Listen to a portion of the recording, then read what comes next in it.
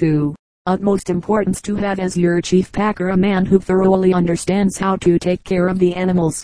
It is not the custom in Mexico, as it is everywhere in Australia, to wash the backs of the animals as soon as the packs or saddles are taken off, a precaution which is very beneficial, as it strengthens the skin and prevents inflammation and sores. In the southwest they do not wash their beasts of burden until the mischief is done, and they have to allay the swelling and heal up the cuts. If not properly cared for from the beginning, the animals will soon be ailing, some grow unfit for service, and much time is lost mornings and evenings curing their sores. Through the carelessness of some packers I lost several valuable mules from such wounds. In summer the blue bottle fly aggravates the annoyance, as it lays its eggs in the open spaces of the skin, and maggots develop in a very short time. Of course there are many ways of ridding an animal of this pest, but here, as everywhere, the proverbial ounce of prevention is better than the pound of cure. A curious case of a man whose life was threatened by a blue bottle fly and its maggots came to no notice. He was a soldier, and once in a fight he had his nose cut off so that the nostrils became entirely exposed. One night when he was asleep, drunk, a fly laid its eggs in his nose, and when these were hatched it seemed as if the man was to be eaten up alive. I gave him some relief by syringing the parts with a solution of corrosive sublimate. Then an intelligent Mexican, who had an extensive knowledge of the numberless native medicinal plants, many of which, no doubt, are very valuable, treated the patient, and in 2 days the poor wretch seemed to be in a fair way to be saved. Near Granados I heard of some petroglyphs, or rock carvings, and sent Mr. Stephen to examine them. The Mexicans called them painted face. They were to be found only 2.5 miles to the northwest of the town, and were interesting. The designs were rudely picked on the moderately smooth felsite cliffs on a nearly perpendicular wall in the foothills, about 40 feet above the bed of the arroyo, or gulch. All the human figures were drawn in the characteristic style that we find farther north, the hands and feet being defined with 3 radiating lines, like a bird's track. The size of the figure, carved in something like a frame, is about 20 by 24 inches, and each of the 3 figures in the group close below is about 18 inches high. Some of the drawings evidently represent the deified dragonfly found almost everywhere among the ruins of Arizona and northern Mexico. There are also the concentric circles, the conventionalized spiral, and the meander design, so common among the North American Indians, and still in use among the Moquis. Our botanist, Mr. Hartman, drew my attention to an interesting cactus, which is beautifully shaped like a candelabra, and attains a height of 3 to 5 feet. As it grows old, the top joints of the branches become thick and heavy and are easily broken off by the wind. The joints, like all other parts of the plant, are beset with numerous inch-long spines, and many of them fasten in the loose, moist soil and strike root. In this way many new plants are formed, standing in a circle around the mother plant. On sloping ground the young plants form rows, some 40 feet long. There was a fruit to be observed, but very scarce in comparison with that of other species of cereals growing in the vicinity. Chapter II. Remarkable antique piece. A new species of century plant arrival at Nacori. At the foot of the Sierra Madre trincheras a man of tusk secured climbing the Sierra Madre on New Squirtle discovered solitude. Apache monuments. Arrival at Upper Bavispe River. From Granados we took an easterly course, being at last able to cross the Bavispe River, which, owing to heavy rains in the Sierra, had for some time been overflowing.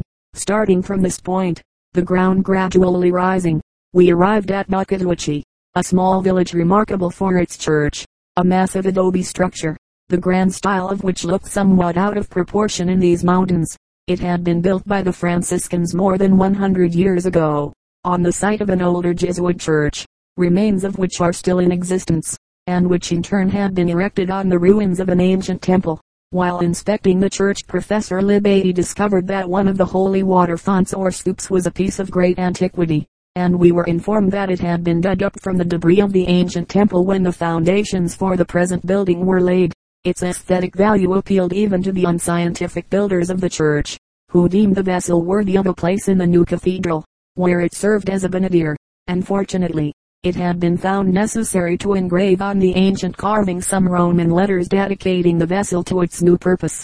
Though this somewhat mars its general character, the vase is a most valuable relic of prehistoric Mexico, not only as a masterpiece of ancient art, but still more as a waymark or signpost showing the trend of Aztec migrations. It was not possible to obtain it right away, but a few days later I sent a messenger to a gentleman in Granados, whose wife had been relieved from illness by some remedy of mine, requesting him to use his influence with the priest, and in due course I had the satisfaction of possessing this valuable relic of history. The base is made of a soft, unctuous stone resembling steatite soapstone. It is true agmatolite, a mineral popularly called pagoda stone. Through the mouth of the human head carved out in front passes a copper tube, which once no doubt pierced the thick wall of the vessel and penetrated into its interior. This tube had been stopped up to make the piece available for its new purpose. Marching for several days through oaks and mesquites, over hills and rising country, we reached Nakori, a poor village in the foothills of the Sierra Madre. It is scarcely 40 miles from Granados, and lies at an elevation of 3.700 feet. Our camp, about 2 miles outside of the village, was permeated with a delicious odor of acacia blossoms, and water in the neighboring mountains, though strongly impregnated with iron, was quite palatable. In this region Mr. Hartman found a new form of agave with delicate stripes of white on the lanceolate leaves that constitute the basal rosette of the plant. The flower stalk is only 12 or 13 inches high, and I should not wonder if this diminutive and beautiful century plant someday became fashionable in greenhouses. It grows in large numbers in the crevices of the rocks, the perpendicular walls of canyons often being studded with the bright little rosettes when the drought has withered all herbaceous vegetation. From here I made an excursion to an ancient pueblo site.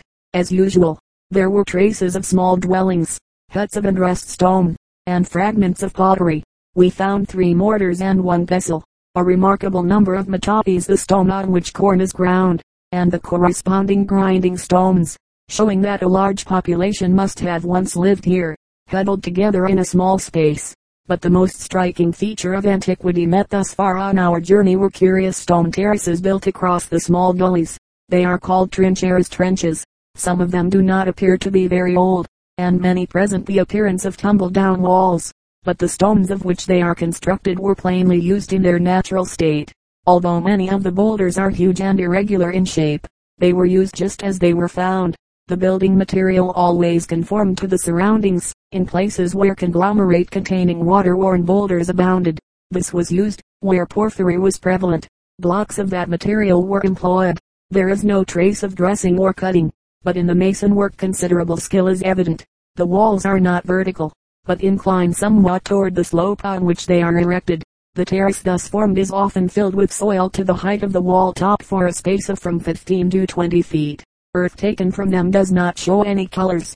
Some of these trincheras measure 30 feet in length by 4 feet in height, while the smallest ones I saw were only 5 feet long and 3 feet high. Naturally enough, the largest ones are in the lower part of the gullies, then, some 25 feet back and above. Others almost as large may be found. As the arroyo rises and narrows, the walls, each placed a little higher up the slope than the preceding one, are necessarily smaller. In the mountains near Nakori, especially on their eastern and southeastern sides, trincheras were encountered in every gulch as high up as 6,000 feet. Those steep crests and the mountain tops bear no traces of them. In one arroyo, which was about 1,000 feet in length and of comparatively gentle slope, 29 trincheras were counted from the bed of the main drainage to the summit of the mountain. Some of them were quite close together, 3 being within 18 feet of one another. These trincheras somewhat resembled the small terrace gardens of the Moqui Indians, and had undoubtedly been used for agricultural purposes, just as they are used by the Tarahumaras to this day. Page 152. It is true that they are built in great numbers, sometimes in localities that would appear unsuitable for farming, but, on the other hand, they are seldom, if ever, found far from the remains of habitations, a fact from which it may also reasonably be inferred that the ruined houses, as well as the trincheras, were originally built by the same race. Some of the terraces were, no doubt, erected as a protection of the crop against enemies and wild animals, but it is impossible to think that they were intended for irrigation dams, though we did see water running through some, coming out of a marsh. Still less likely is it that they had been used as mining dams. As soon as the plains of northern Sonora were left behind, and the country became hilly and broken, these peculiar structures were conspicuous. At first they appeared more like walls built simply along the slopes of the hills, and not crossing gulches. They seem to be more numerous in the western and central part of the Sierra, its spurs and foothills, than in the eastern part of the Great Range. As regards their southern extent, they are not found further south than the middle part of the state of Chihuahua. Captain Burke, in his book, An Apache Campaign, mentions that in every sheltered spot could be discerned ruins, buildings, walls, and dams, erected by an extinct race once possessing these regions. Mr. A.F. Bandelier, on his journey to the upper Yaqui River, in 1885, which took him as far as Macquarie, also refers to them, and Professor W. J. McGee, on his expedition in 1895, found in northeastern Sonora ruins locally known as Las Trincheras, which he considered the most elaborate prehistoric work known to exist in northwestern Mexico.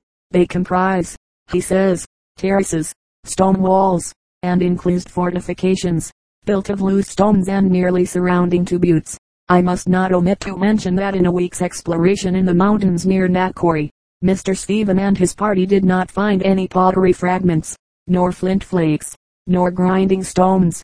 They reported that there was in that region no other trace of an early people than the hundreds of trincheras in the lower portions of the arroyos. Noteworthy, however, was the frequent occurrence of old trails across the hills, some quite plainly traceable for 300 and 400 yards. Old oaks stretched their limbs across, many of them quite close to the ground. While at Macquarie I learned from the inhabitants that at no great distance from their town there were several deposits containing Huesos giganteos, giants' bones, a name given to fossils in this part of the world, where the people imagine that the large bones were originally those of giants. I had then neither time nor men to make excavations of any importance, but Mr. White, the mineralogist of the expedition, whom I sent to look into the matter, and who devoted a week to the examination of the deposits, reported that one of them, in a valley 16 miles south of Macquarie, was a bed of clay 30 feet thick and about a mile and a half long. On the edge of this field he discovered a tusk 6 feet 8 inches long and 26 inches at its widest circumference, and having almost the curve of a circle. It was not petrified and had no bone core, but the whole filled in with clay, and its color was a rich mahogany. It was undoubtedly the tusk of a mammoth. From the beginning it had surprised me how very ignorant the people of Sonora were regarding the Sierra Madre. The most prominent man in Opoto, a town hardly 40 miles from the Sierra, told me that he did not know how far it was to the Sierra, nor was he able to say exactly where it was. Not even at Macquarie, so close to this tremendous mountain range, was there much information to be gotten about it. What the Mexicans know about that region may be briefly summed up thus: that it is a vast wilderness of mountains most difficult of approach, that it would take 8 days to climb some of the high ridges, that it contains immense pine forests alive with deer, bear, and wonderfully large woodpeckers, able to cut down whole trees, and that in its midst there are still existing numerous remains of a people who vanished long ago, but who once tilled the soil, lived in towns and built monuments, and even bridges over some of its canyons. This general ignorance is mainly due to the fact that until very recently this entire part of the Sierra, from the border of the United States south about 250 miles, was under the undisputed control of the wild Apache Indians. From their mountain strongholds these marauders made raiding expeditions into the adjacent states, west and east, sweeping down upon the farms, plundering the villages, driving off horses and herds of cattle, killing men and carrying off women and children into slavery. Mines became unworkable, farms had to be deserted, the churches, built by the Spaniards, moldered into decay. The raiders had made themselves absolute masters, and so bold were they that at one time a certain month in the year was set apart for their plundering excursions and called the Moon of the Mexicans, a fact which did not prevent them from robbing at other seasons. Often troops would follow them far into the mountains, but the braves fought so skillfully, and hid so well in the natural fortresses of their native domain, that the pursuit never came to anything, and the Mexicans were completely paralyzed with fear. The dread of the terrible pillagers was so great that even at the time when I first went into the district, the Mexicans did not consider it a crime to shoot an Apache at sight. Such a scourge did this tribe become that the governor of Chihuahua had a law passed through the legislature, which put a certain price upon the head of every Apache. But this law had soon to be repealed, as the Mexicans, eager to get the reward, took to killing the peaceful Tarahumares, whose scalps, of course, could not be distinguished from those of the Apaches. It was not even now safe for a small party to cross the Sierra Madre, as dissatisfied Apaches were constantly breaking away from the San Carlos Reservation in Arizona, and no Mexican could have been induced to venture singly into that vast unknown domain of rock and forest, about which lingered such painful memories of bloodshed and terror. In the early part of our journey a Mexican officer had called on me to offer, in the name of the governor of the state of Sonora, his services as escort and protection against the Apaches, but I declined the courtesy, preferring to depend rather upon my own men. I am happy to say that I had no personal encounter with the dreaded Shis Indiae, or men of the woods, as they call themselves, though on one occasion we came upon fresh tracks near one of our camps, and also upon small bunches of yucca leaves tied together in a peculiar way known to the Mexicans as signs intelligible only to the Apaches. The only precaution I had taken against possible attacks was to augment my force of trustworthy Mexican muleteers. Among the new recruits was an honest-looking Opata Indian, who joined the camp one evening, clad in the national costume of white cotton cloth, and carrying in his hand a small bundle containing his wife's petticoat, probably intended to do duty as a blanket, and a pair of scissors. This was his whole outfit for a winter campaign in the Sierra Madre. They are hardy people, these Indians. This man told me that he was 30 years old. His senora, he said, was 25. When he married her she was 15, and now they had 11 children. Finally I succeeded in securing 2 guides. One of them was a very intelligent man, who had been several times in the Sierra. The other one had been only as far as Chuaicapa, and, although he did not remember the way very well, still he thought that with the help of the other man he would be able to make out the route. As we could do no better, we had to take him as the best guide available. After having received some supplementary provisions from Granados, I at last, on December 2nd, 1890, began the ascent. It was a beautiful day. The air was clear and warm, and the sun shone bright, as it always does at this time of the year in this favored region. The genius of spring seemed to hover about, and snow, frost and scarcity of grass seemed far removed contingencies. Everything looked promising. As I left the town, following the pack train after having made the last settlements with the natives, I passed a little hut, the last homestead on this side of the Sierra. In front of it stood a young girl, her hand raised to shade her eyes against the rays of the sinking sun. She had watched the expedition go by, and was much excited by the strange sight of so many men, the wonderful array of animals and great quantity of baggage never before seen in those parts of the world. With her fine dark eyes, her loose wavy hair and graceful figure, she made a strikingly beautiful picture, and as she called out in a sweet, melodious voice, "Adios, Señor," I took this kindly greeting from a pretty girl as a good omen for my journey. On the spur of the moment I dismounted and perpetuated the auspicious scene by means of a kodak which I carried fastened to the pommel of my saddle. I wish it had been possible for me to send her that picture as a token of my gratitude for her cheery greeting. She surely would have appreciated it, as all Mexicans delight in seeing their photographs. Then I turned my face to the east and soon overtook my men.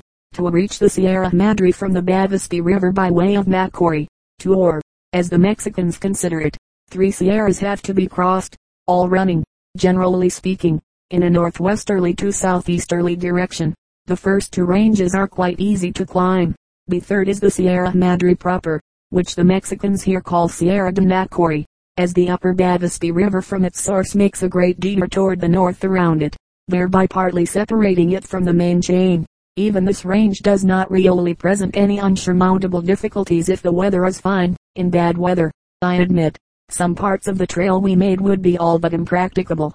Having reached the second range called the Sierra de Huayhuaracay, near its northern terminus, and looking backward, we see the Sierra de Bocatuchi lying farthest to the west. On its eastern flank tower steep tilted broken masses of conglomerate, and the frowning row of hogbacks just north and east of Macquarie are only a continuation of that range.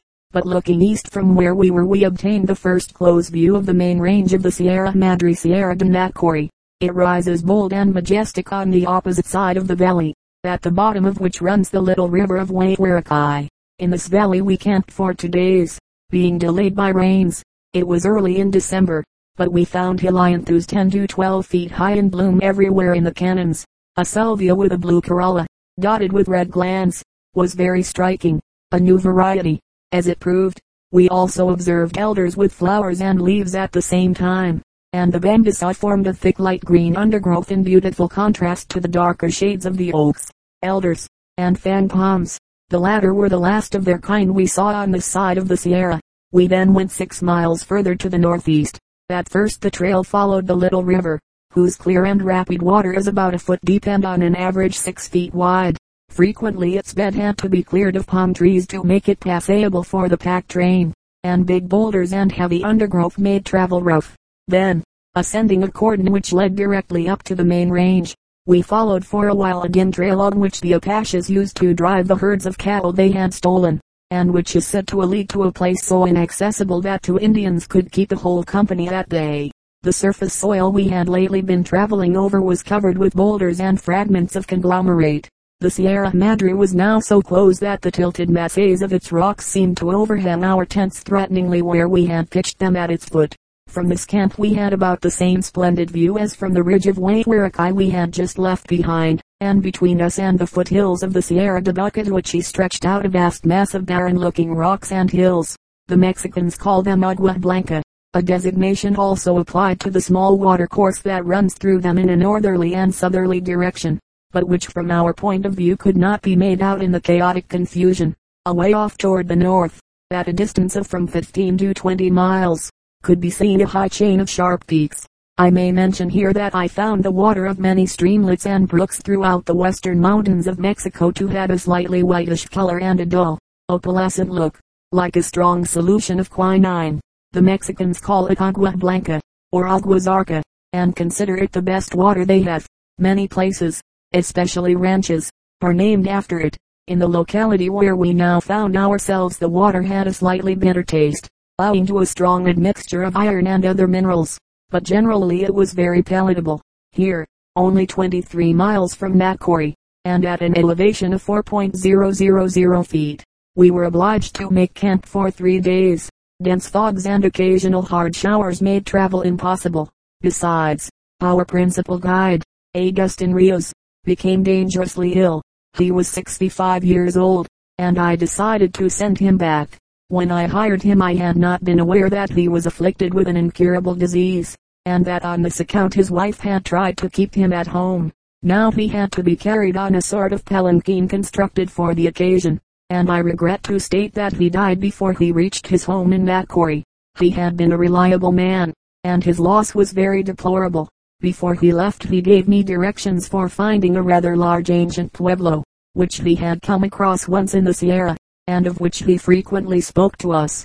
However, our search for it proved fruitless, and I am inclined to think that it would probably not have differed much from those we found later on Bavispe River. From now on I made it a rule to send 3 or 4 men about 2 days ahead of the main body of the expedition, to make a path. Occasionally they were guided by Apache tracks, but for the most part we cut our own way through the wilderness, instead of adopting the Mexican method of going uphill as straight as practicable. I had the trail cut zigzag, and to this I attribute the fact that I was able to pull through at all, as it saved the animals an immense amount of strain. The steepest inclination we ascended was 40 degrees, while for the most part we climbed at an angle of about 30 degrees. On some of the ridges, in order to help an animal up, one man had to drag it by a line, while 2 others pushed it from behind. In many places the mules had to be led one by one along the narrow edge of chasms. To look at these mountains is a soul-inspiring sensation, but to travel over them is exhaustive to muscle and patience, and the possibility of losing at any moment perhaps the most valuable part of your outfit is a constant and severe strain on your mind. Nobody except those who have traveled in the Mexican mountains can understand and appreciate the difficulties and anxieties attending such a journey. Not only the animals themselves, but everything they carry is vital to the success of the expedition. And there is always a danger that, for instance, your camera and photographic outfit, and the priceless collection of negatives already taken, may roll down a precipice. A mule with its bulky pack island to a certain extent, helpless on these narrow mountain trails. Old and experienced animals often maneuver their packs with a cleverness that is almost human, yet, whenever a mule runs accidentally against some projection, or its foot slips, the poor beast invariably loses its balance, and over it goes, down the hill with ever-increasing velocity. On one occasion I heard a noise coming from above without being at first able to discern what caused it. A few stones came tumbling down, and were presently followed by a donkey, pack and all, turning over and over with astounding speed. It cleared a perpendicular rock some 20 feet high and landed at its base, rolling over twice. Then, to my amazement, it rose to its feet in the midst of its scattered cargo. And do you know what that cargo consisted of? A case of dynamite and our tool chest. As fast as their legs could carry them, 2 Mexicans were by its side, promptly reloading the donkey and leading it up to the trail as coolly as if nothing had happened. A very fine mule, raised on the plains of Arizona, was naturally giddy, and met with such a mishap 3 times in one day, tumbling down 150 to 200 feet without, however, being seriously hurt. At first I was greatly shocked to see the animals thus rolling over and over with their packs, down the mountain sides, never stopping until checked by some large tree or rock, sometimes 200 feet below. But the Mexicans were evidently quite accustomed to such happenings, which seemed to be in the regular line of their travel. I could not help admiring the agility as well as the valor of my Mexican packers and muleteers on such occasions. They moved about as sure-footed and quick as sailors on their ship, and always on the alert. Whenever one of the poor beasts lost its foothold, the men would instantly run after it, and as soon as some obstacle stopped its downward career they would be by its side and relieve it of its burden. Of course, sometimes the animal was badly bruised about the head, and unable to carry a pack for a few days, but, mira maldictu, in the majority of cases it rose to its feet. Then, after giving it a few moments' respite, the packers would strap the cargo again on its back, unless they deemed it proper to take a part of it upon themselves, so that the beast might more safely climb the declivity. The men really seemed indefatigable. One of them once took upon his head a large case of honey and carried it up the ridge on a run. Strange as it may sound, on my first journey across the Sierra Madre I did not lose one animal by such accidents. Climbing, one massive cordon after another, at the start through dense oak thickets, and over hills flattened and eroded with countless steep, precipitous gadges seaming the rock in every direction. Numerous springs oozed and trickled from the stratified conglomerate along the edges, sides, and bottoms of the ravines. The tops of some of these truncated knolls were quite swampy in the depressions, and covered with a thin-stemmed feathery grass. Here and there was a clump of scrub oaks. Sparsely scattered about were small pines. We found great numbers of Opuntia missourienses, called by the Mexicans nopal. Small mesquite shrubs, too, are seen everywhere, while the resurrection plant covers great areas, like the heather on the Scotch hills. Here are also found century plants, or agaves, and many species of small ferns, such as the graceful maidenhair.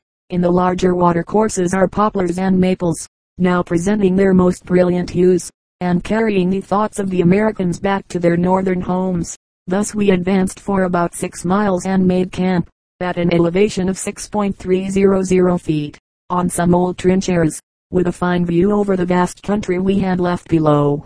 Large flocks of gray pigeons of remarkable size squatted on the pine trees nearby, and 2 specimens of the gigantic woodpecker we here observed for the first time. Here, too, Mr. Robinette shot a new species of squirtle, Cyaruzapash. It was large, of a pale grayish yellow color varied with black, and having a long, full and bushy tail. We had now arrived in the pine region of the Sierra. The Mexican scouts reported that the country ahead of us was still more difficult of access, but the track having been laid out well by Professor Libeti along the pine-covered slopes, we safely arrived at the crest of the Sierra, which here has an elevation of 8.200 feet.